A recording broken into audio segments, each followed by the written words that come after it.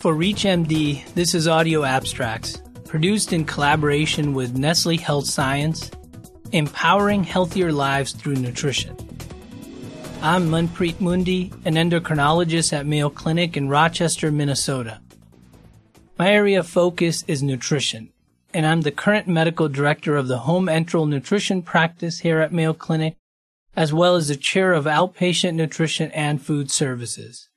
Today, I'll be reviewing our retrospective work assessing the impact of using peptide-based diets in home enteral nutrition patients who are intolerant to their current formula. As many of you know, the prevalence of home enteral nutrition has continued to increase over the last few decades. In a previous study, we utilized data available from Medicare, as well as 3 of the largest infusion companies in the United States, to estimate that there are over 400,000 Americans receiving home enteral nutrition currently. Yet despite this increase, we have not seen an equal rise in the number of studies being conducted in this population, making it very difficult for us to develop guidelines and answer some key clinical questions, such as how to manage enteral nutrition intolerance. Often, we have to extrapolate from data that's available from studies in critically ill or hospitalized patients to guide the management of our home enteral nutrition population. So to address some of this paucity of data, the home enteral nutrition team at Mayo Clinic conducted a retrospective analysis of our home enteral patients who utilized peptide-based diet over a 2.5-year period from January 2016 to May of 2018.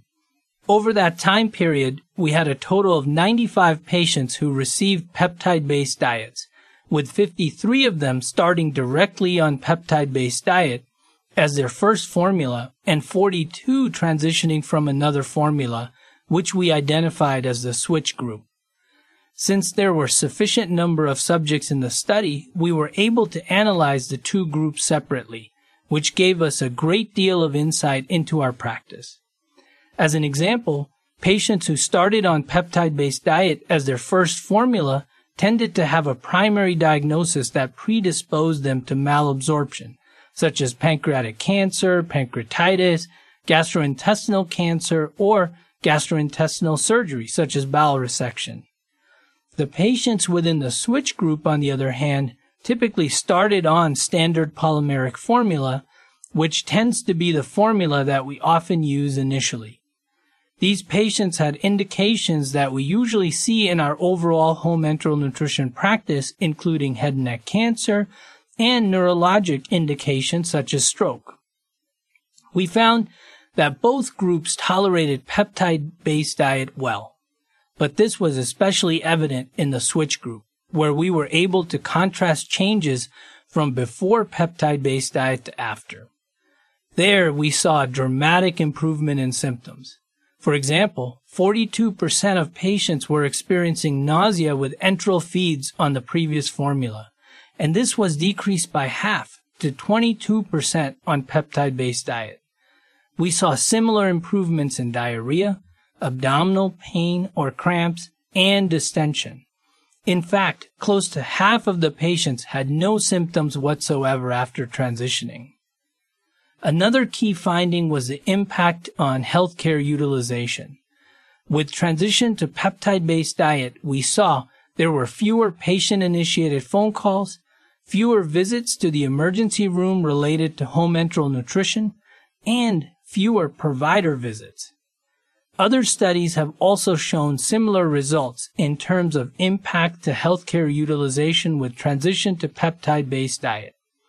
For me, especially in the post-COVID-19 pandemic era, how we use our healthcare resources should be evaluated just as closely as clinical outcomes in future studies. As a group, we've developed an approach to the formulas that are utilized with most of our patients, such as starting with standard polymeric formulas. If they report symptoms of intolerance, we then have several approaches, including altering how we provide the formula. For example, if someone is receiving formula through syringe feedings or gravity bag, we may slow the rate at which it is administered or transition to pump feeding. Prior to this study, we were a bit reluctant to transition to another formula due to perceived higher costs associated with the use of peptide-based diets.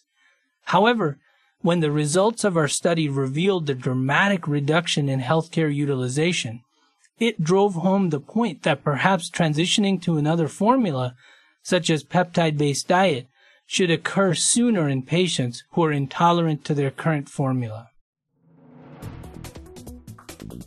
Again, I thank you for listening. This has been a presentation of Audio Abstracts produced in collaboration with Nestle Health Science. To revisit this episode and others from this series, visit reachmd.com/audioabstracts. This is ReachMD. Be part of the knowledge.